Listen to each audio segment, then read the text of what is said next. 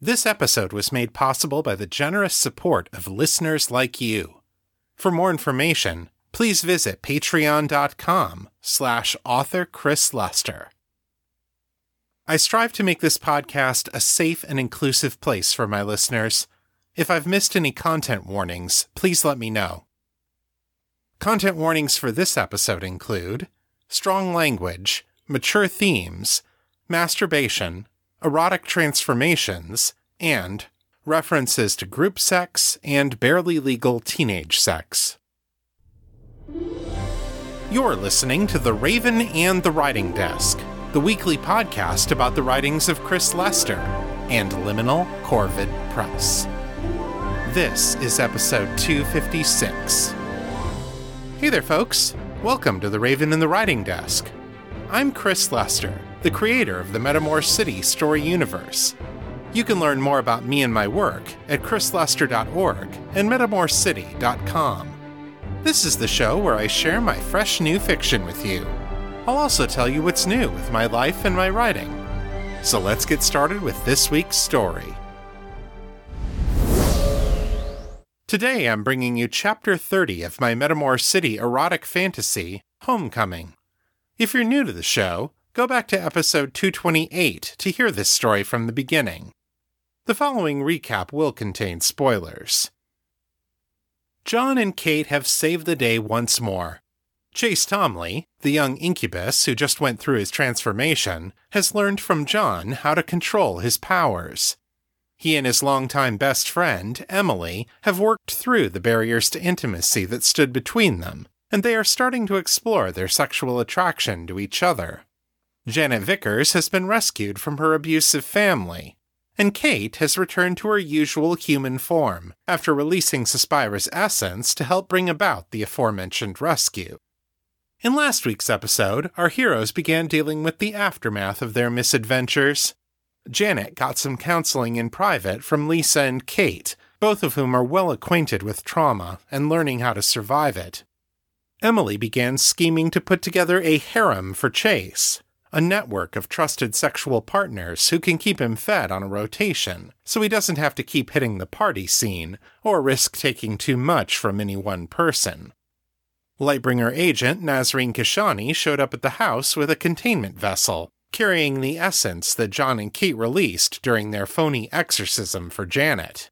Kashani was not exactly pleased at them for leaving her another mess to clean up, but she was glad they had gotten Janet away safely. The lesbian Kashani knows what it's like to be condemned by your family for the people you're attracted to. John suggested that Kashani should check out the Tomleys' underground hedonist group, in case she wants to explore her sexuality through more than just steamy romance novels. While Kate went downtown on an unspoken errand, John took Janet to the police to deal with the problem of her living situation. After taking her statement and reviewing the evidence from the phony exorcism, they agreed that she couldn't be returned home to a family that had treated her that way. Since Janet's mother and that whole side of her family are still unaccounted for, they reluctantly allowed her to stay with Sam and Lisa for now. Kate met them at the police station and gave her own statement about Janet's rescue, then got a ride back to her parents' house with John. On the way, she told him that she had gone back to Henri, the tailor with whom they'd had a memorable threesome on her first day as a succubus. She went to him to get a dress for the homecoming dance, but when she realized that she was still attracted to Henri, and that the feeling was mutual, they ended up having sex again. John was happy for Kate that she had become so much more relaxed about her sexuality, so willing to listen to her own desires, to believe she's worthy of enjoying them, and to share pleasure with others. That's what the hedonist faith is all about. When pressed, though, he did admit to feeling like he had missed out on something. Kate and John agreed that they want to continue sharing sexual experiences with other people together, and now that she knows she can give it back, Kate wants to borrow John's essence again in the future. But that's a topic for another time. Right now, it's time to go get ready for the Empire's national holiday of Thanksgiving and Remembrance, Metacama.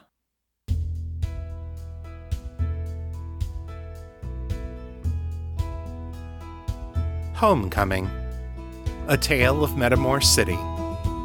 Written and read by Chris Lester. Chapter 30.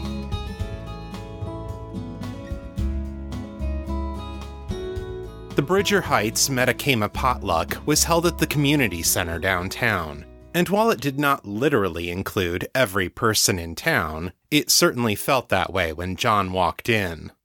Buffet tables lined both sides of every hallway in the building, each one filled with serving trays, chafing dishes, and electric cooking pots.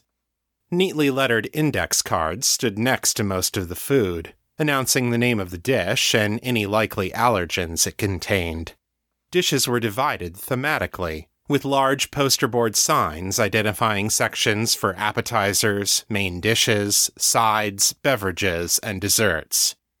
Lines of people moved among the tables, laughing and talking loudly with their neighbors. Beyond the food-lined corridors, the center's 5 banquet halls were all filled with dining tables. Cheerful pop music from Tiffany Angel and other similarly inoffensive artists sounded from the PA system. "I hope everyone's hungry," Sam announced, as Lisa, Kate, Chase, Emily, and Janet came through the doors behind him. "Starving," Chase said. He was wearing one of Kate's color-changing illusions, plus a broad-brimmed, floppy hat that he'd borrowed from his dad. It looked fairly ridiculous, but it covered his horns well enough. His tail was tucked up inside his winter coat, where it occasionally made the fabric tent and shift in odd ways, but it was unlikely that anyone would notice unless they were actively watching for it. Lisa was carrying a large tray of pasties, a type of hand pie with beef, onions, and root vegetables stuffed inside a crispy crust. John had never had one before, but the smell had convinced him to sample one before they left the house. They were even more delicious than he had expected, and he had told Lisa as much. "I'll just go find a spot for these," she said. "Go ahead and get your food. I'll catch up." The cuisine on offer was not flashy for the most part. John's old friends in the peerage would have looked down on it as peasant food. That, he decided, would have been their loss. Not everything he tried was delicious, but most of it was, and it was obvious that the townsfolk had put their hearts and souls into this, the biggest feast day of the year. John went back twice for more, not counting his trip to the dessert section. Most of the others in their group did the same, though Chase had them all beat in the sheer number of calories he wolfed down. The dining tables were arranged in long rows, so even sitting together as a group, they had ample opportunity to chat with the neighbors to their left and right. John flirted for a while with a 30-something single mother who was there with her 3 children, until the youngest one got crabby, and she had to take them home early. Across from him, Kate flagged down Henri and cajoled him into squeezing in between her and Lisa. The 2 women chatted with him about his work while taking turns feeding him samples of food from their plates. Henri seemed entirely delighted with this situation, and John couldn't blame him. Sam finished his food quickly and then flitted around the room, greeting his students, their families, and his fellow teachers. John was impressed. The man had struck him as an introvert, but here he was apparently in his comfort zone, chatting easily with dozens of people in the course of 2 hours.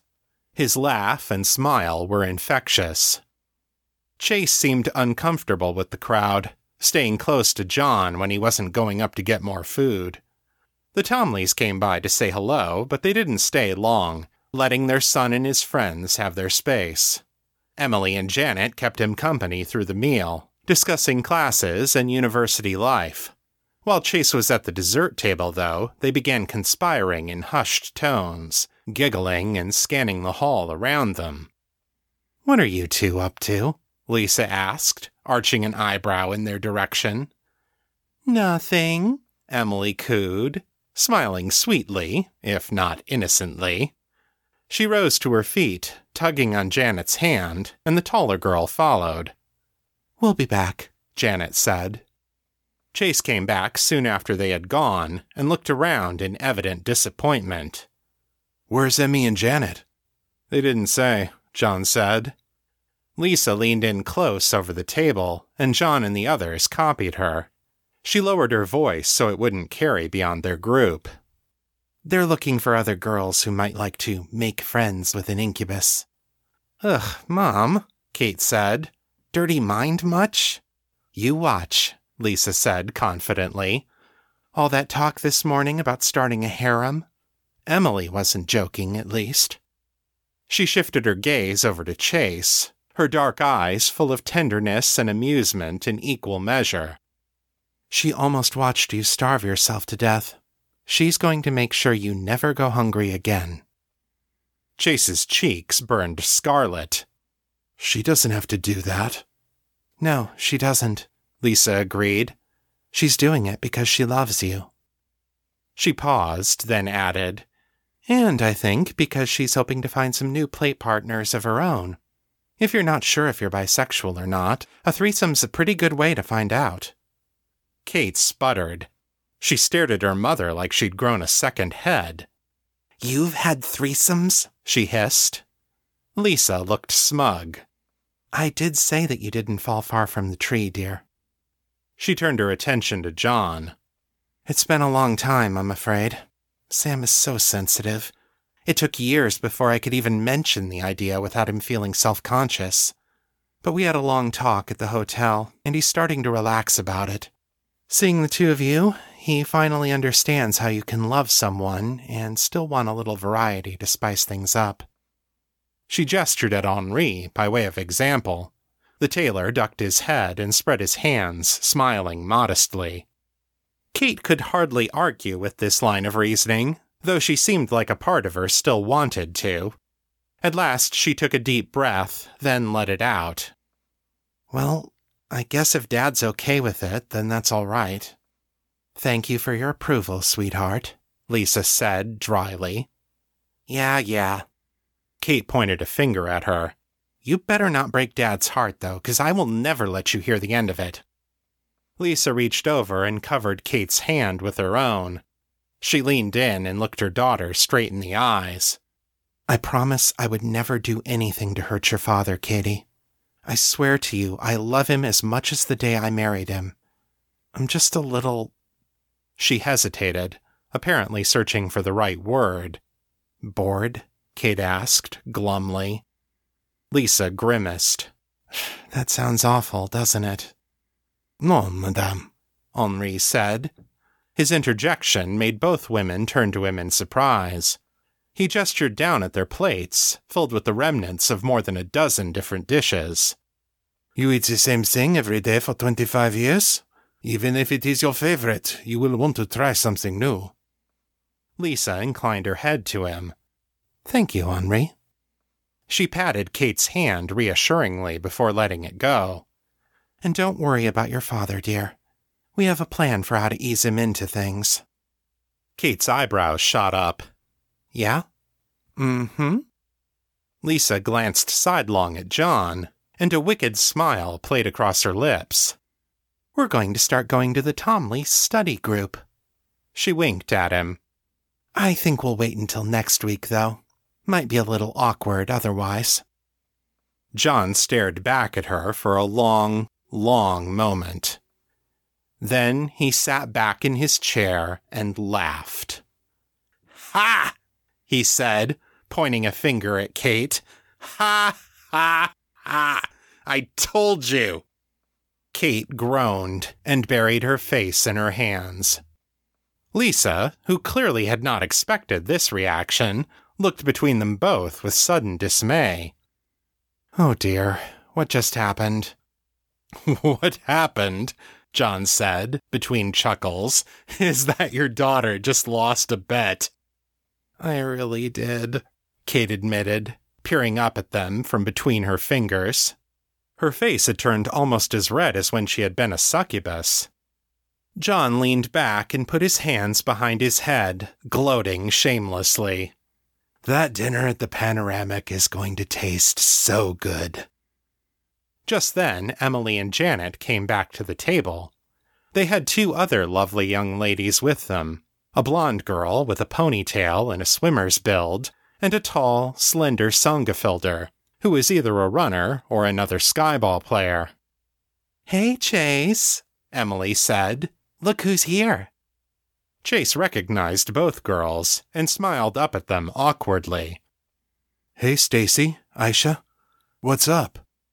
Stacy and Aisha shared a furtive look, then put on their best seductive smiles. They were at least as awkward as Chase, and it was adorable. Emmy and Janet say you've got a pretty cool secret, the blonde girl said. We thought maybe you could share it with us sometime? For a moment, Chase looked like he might try to melt into the floor and disappear. Then he looked up at the adults around him, at John, Kate, Henri, and Lisa, each of them smiling at him encouragingly. Henri gestured down at the plates again, his meaning plain. Chase took a deep breath, sat up a little straighter, and reached out for the girl's hands, one in each of his. He looked up briefly at Emily, who just nodded, and at Janet, who blushed and smiled. That sounds great. What are you up to after the dance tonight? John, Kate, and the young people left the potluck around 7, so they could have time to get ready for the homecoming dance. Sam and Lisa stayed behind to visit with some of their friends, promising to stop by the school later. Emily and Chase had brought their evening wear with them when they came back for the potluck. Thoughtfully, Emily had also brought a spare dress for Janet, loaned by one of her taller friends. By unanimous agreement, the 3 ladies took the master suite to get dressed, while John and Chase used the guest room and the bathroom across the hall. The device with the trapped essence was tucked away in a corner of the guest room, but Chase's eyes were immediately drawn to it when he walked in. What is that? That's an essence chamber, John said. The Lightbringers found a way to trap and store a piece of a goddess. He went over and put his hand on the crystal. The red light pulsed brighter under his touch, and he felt the tug of attraction between that fragment and his own soul. I already took back the part that was mine. The rest belongs to you. Chase knelt before the chamber, staring at it in wonder. This is what was in that storm thing? The one Kate absorbed? John nodded. She held it for a while, but it's your power. Your birthright from the incubus who sired you. Chase looked up at him, his expression serious. What will happen to me if I take it back? You'll be stronger, John said. You'll be able to do more with your powers, but you'll also be stronger physically. You'll heal faster, have sharper senses. Heat and cold won't bother you as much. You'll also have better endurance, which can be useful for all sorts of things, not just sex. Chase blushed a little at that, but nodded. What's the catch? All that power needs to be fed. You've gone the last 3 days without having sex. Unless you and Emily got up to something while we were gone? Chase smiled sheepishly. A little bit. We didn't want to do too much without you around to help, in case I lost control again. But yeah, we did some stuff. His grin broadened. It was still pretty great, though. John nodded approvingly. Glad to hear it. But once you get the rest of your power back, a little fooling around every couple of days isn't going to cut it. You're going to be an incubus for real, and that means having real sex. Lots of it. He met Chase's eyes. I won't lie to you, it's a hell of a lot of fun. But it takes up a lot of your time. And like I told you last night, you've got to be smart about it, so you don't hurt people. Chase's expression sobered. I understand. His eyes shifted back to the ball of essence, as if it were calling to him. I don't want to run from what I am anymore. I'll take it back. John felt a flush of pride. He put a hand on the young man's shoulder, squeezed it. Good man. Put your hands on the crystal, here and here. He indicated 2 spots on opposite sides of the device, and Chase placed his palms against them. John flipped a lever on the side of the device, then wrapped his fingers around the handle at the top. I'm going to turn this, and it'll open the trap. You need to open your aura so you can receive the essence. You remember last night, when you opened that faucet in your mind and pointed it at Emily? Same idea. But this time, when you open the flow, it's going to try to move in both directions at once. Instead of letting it run out, pull it back in. Let me know when you're ready." "All right." Chase took a deep breath. He closed his eyes, concentrated a moment, then nodded. "Okay, ready." John twisted the handle a quarter turn, and circular doors of crystal slid back, exposing the interior of the trap. The essence immediately flared into bright crimson light, and sent tendrils of red smoke spiraling out in all directions. John stepped back to the far wall, closing off his aura as much as possible. Chase gasped and threw his head back, but he kept his hands in place. After a few tense seconds, there was a sound like wind rushing through a small hole, and the essence leapt into Chase's body. He tipped over and fell onto his back, staring up at the ceiling with eyes that glowed a brilliant yellow. His aura spread out around him, filling the room with shadows. His horns grew a few centimeters longer and began curling backward over his head. His penis went instantly hard, making an obvious bulge in his pants, a bulge that grew even larger and longer as John watched. Chase's chest rose and fell in double time until John was afraid he would hyperventilate. John stayed where he was, fighting the urge to panic, the urge to do something. This was Chase's power. No one could master it for him. Then, all at once, it was over. The shadows collapsed in on themselves, the light faded from his eyes, and Chase let out a long, ragged sigh, slumping back against the carpet. He took a few more slow, shaky breaths, then looked up at John. "Whoa," he whispered. John grinned. "You all right, man?" Chase nodded, an exaggerated movement that suggested he was still dizzy. Yeah, I'm okay." John reached down and helped pull Chase to his feet. Chase thanked him, then looked down at his pants. "Holy shit." With scarcely a moment's hesitation, he unzipped his pants and let them fall, then pulled open the top of his underwear. "Holy shit." He looked up at John in confusion and amazement. "You didn't tell me it would get bigger." John grinned. "Yeah, well, I didn't want to prejudice your decision too much." He gestured permissively. "Go ahead and take a look. I know you want to." Chase pulled down his underwear and stepped out of them. His cock immediately sprang to attention. It was about 23 centimeters long, and as big around as Chase's enclosed thumb and middle finger. He reached down and stroked the shaft, letting out a little moan of pleasure. "Oh, Eli," Chase whispered. Then, more loudly, I need to go to the bathroom." He hurried out without looking at John. The bathroom door slammed shut a few seconds later. John went over to the master bedroom and knocked on the door. "Ladies?" There was a sound of hurried footsteps, then the door opened a crack, revealing Emily's face. She had her hair up in a double braid, and from the look of things, she was halfway through putting on her makeup. "Kate says you can't see her until she's ready," she said seriously. "That's fine. I wanted to talk to you or Janet anyway." Emily frowned. "Is something wrong with Chase? We heard a door slam." He took back the rest of his essence. He's doing okay, but he's very hungry. He looked back at the bathroom door down the hall. And he's about to find out that masturbating doesn't do anything to help with that. Emily's eyes widened in understanding. After a moment, she composed herself, straightening up and nodding sagely. A faint smile played at one corner of her mouth. "I see. So our boy needs a little snack?" John bowed his head to her. "If you or Janet would be so kind, I think that would help, yes." Emily nodded. "Just a sec."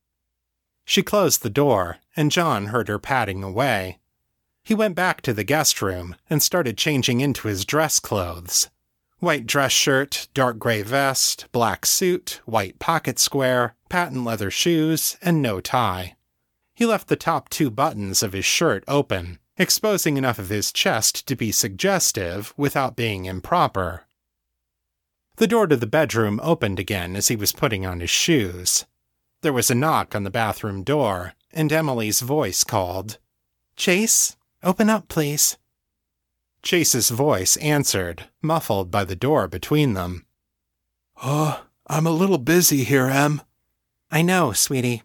Get out here and we'll fix it. Hurry up, we don't want to miss the dance." There was a long silence, but then the bathroom door opened. A few seconds later, Emily appeared in the bedroom doorway. She was dressed in only her underwear, and she led a naked Chase behind her, guiding him by the hand like a recalcitrant child being escorted to class. Behind Chase came Janet, wearing only a pair of sky-blue cotton panties and a small, mischievous smile.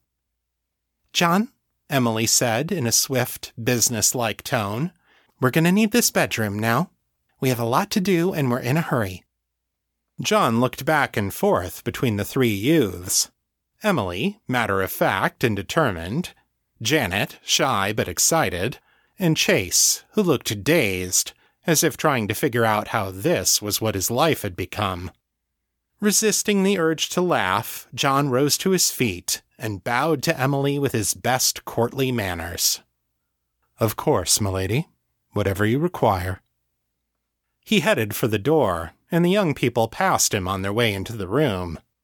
Chase caught his arm and whispered into his ear, "Any advice?" John looked back at Emily and Janet, who were already stripping out of what few clothes they had and climbing into bed together. He clapped a hand on Chase's shoulder. "Pace yourself," he said.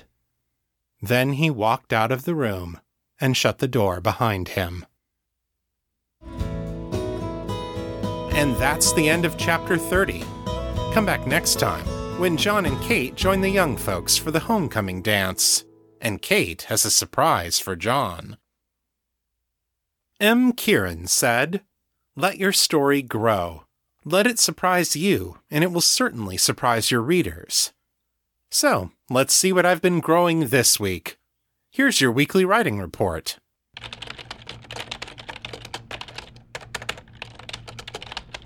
This update covers the week of September 26th through October 2nd. I wrote 2,772 words this week, over the course of 4 hours, for an average writing speed of 693 words per hour. As of Friday night, I've gone 168 days without breaking my chain. This week I went back to working on Honor Bound for the first time since September 5th. It took me a few days to reread the last few chapters, and when I did, I realized that there was a plot thread I had lost track of, which really needed to be picked up again before the last scene I had previously written. So on Friday I dove back into it, working on the missing scene. I haven't finished it yet, but I gave myself enough of a running start that I think I'll be able to keep it going without letting it lapse into another bout of writer's block. I'm now in Chapter 24, and the manuscript is a little shy of 62,000 words. Looking back at the month of September, I wrote a total of 9,078 words in 12 days, averaging 757 words per day. That ranks 50th out of 65 months since I started this podcast. I spent 13 hours writing this month. Compared to August, my word count decreased by 45%, and my writing time decreased by 45%. However, I also spent about 37 hours on audio production during September, and increased my production buffer from 5 episodes to 8. So from that perspective, it was still a pretty successful month. This week my wife and I went on vacation to the mountains of Virginia. We had some car trouble on the way, so it ended up taking us an extra day to get there. Our friend's cabin is in a truly beautiful, peaceful spot, just off the Blue Ridge Parkway, looking out over the Yadkin River Valley of northwest North Carolina. We visited an old Appalachian grain mill, did some hiking in the Jefferson National Forest, and otherwise just spent plenty of time decompressing. It was wonderful. While I was there, I finished editing the audio for Homecoming, and submitted it to Audible for review. They're currently saying they have a turnaround time of 30 business days, So if that holds true, then Homecoming should be available for purchase in time for American Thanksgiving. Watch the Fans of Metamor City Facebook page for updates on this. I also edited and released the 4th edition of Making the Cut. For this edition, I've decided to correct one of the book's most serious flaws, namely, the way it conflated Danny's gender identity with the morphological sex of the body she was inhabiting. This was a common mistake in gender transformation fiction in the 90s and early aughts, but I know better now, and it's time to do better. So I've corrected Danny Sharabi's pronouns.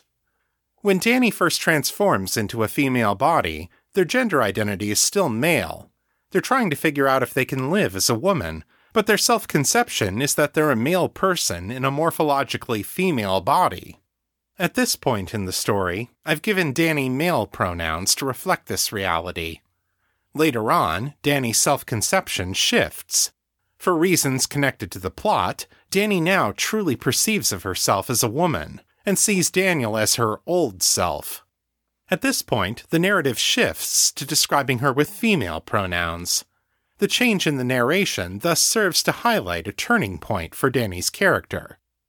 This doesn't correct all of the problems with Making the Cut. There's still a lot of gender essentialism and reductive attitudes being expressed by some of the characters, especially Ava Salindi. I've written a new author's note where I talk about this, addressing the differences between gender identity and gender expression, and the mistaken assumptions that lie behind the advice that Ava gives to Danny. In this way, I hope I can share with my readers the new insights and perspectives I've gained over the last 12 years. The last chapter of Homecoming will air on this podcast on December 6th. After that, I'm going to take 3 weeks off for the holidays. When we come back on January 3rd, I'm going to start airing a solo read of this new edition of Making the Cut. It will run for 59 weeks, which will take us all the way through to March of 2022. By then, I'm hoping I'll have at least a couple of new novels to share with you. Over on the Patreon feed, we have 3 new patrons this month. Please welcome Brad, Dan, and Gian. If you like this show and want to help me keep making it, becoming a patron is the very best way to support me. For a small monthly pledge, you get access to exclusive bonus features, like author commentaries, character profiles, and new Metamor City artwork. Right now, everyone donating $3 a month or higher gets access to the first draft of Honor Bound as I'm writing it, usually releasing about 1 chapter a week. To get started, head on over to patreon.com/author Chris Lester. Take a look at the donation tiers and choose the one that's right for you. And if you're already a patron, thank you so much for your support. If you'd like to share your thoughts about the show, send your feedback in text or audio to metamorcityfeedback@gmail.com. To leave a voicemail, dial area code 641-715-3900, then enter extension 255082, followed by the #. My Facebook is facebook.com/author Chris Lester. The fan group is Fans of Metamor City on Facebook, and our Discord server is Metamor City. I'm there pretty often, so come say hi. If you like this show, please consider leaving a review at Apple Podcasts, Stitcher, or Podchaser.com. It really helps people find the show. That's all for this week. I'll be back next time with more fresh new fiction. Until then, keep it on the bright side. This is Chris Lester, signing out.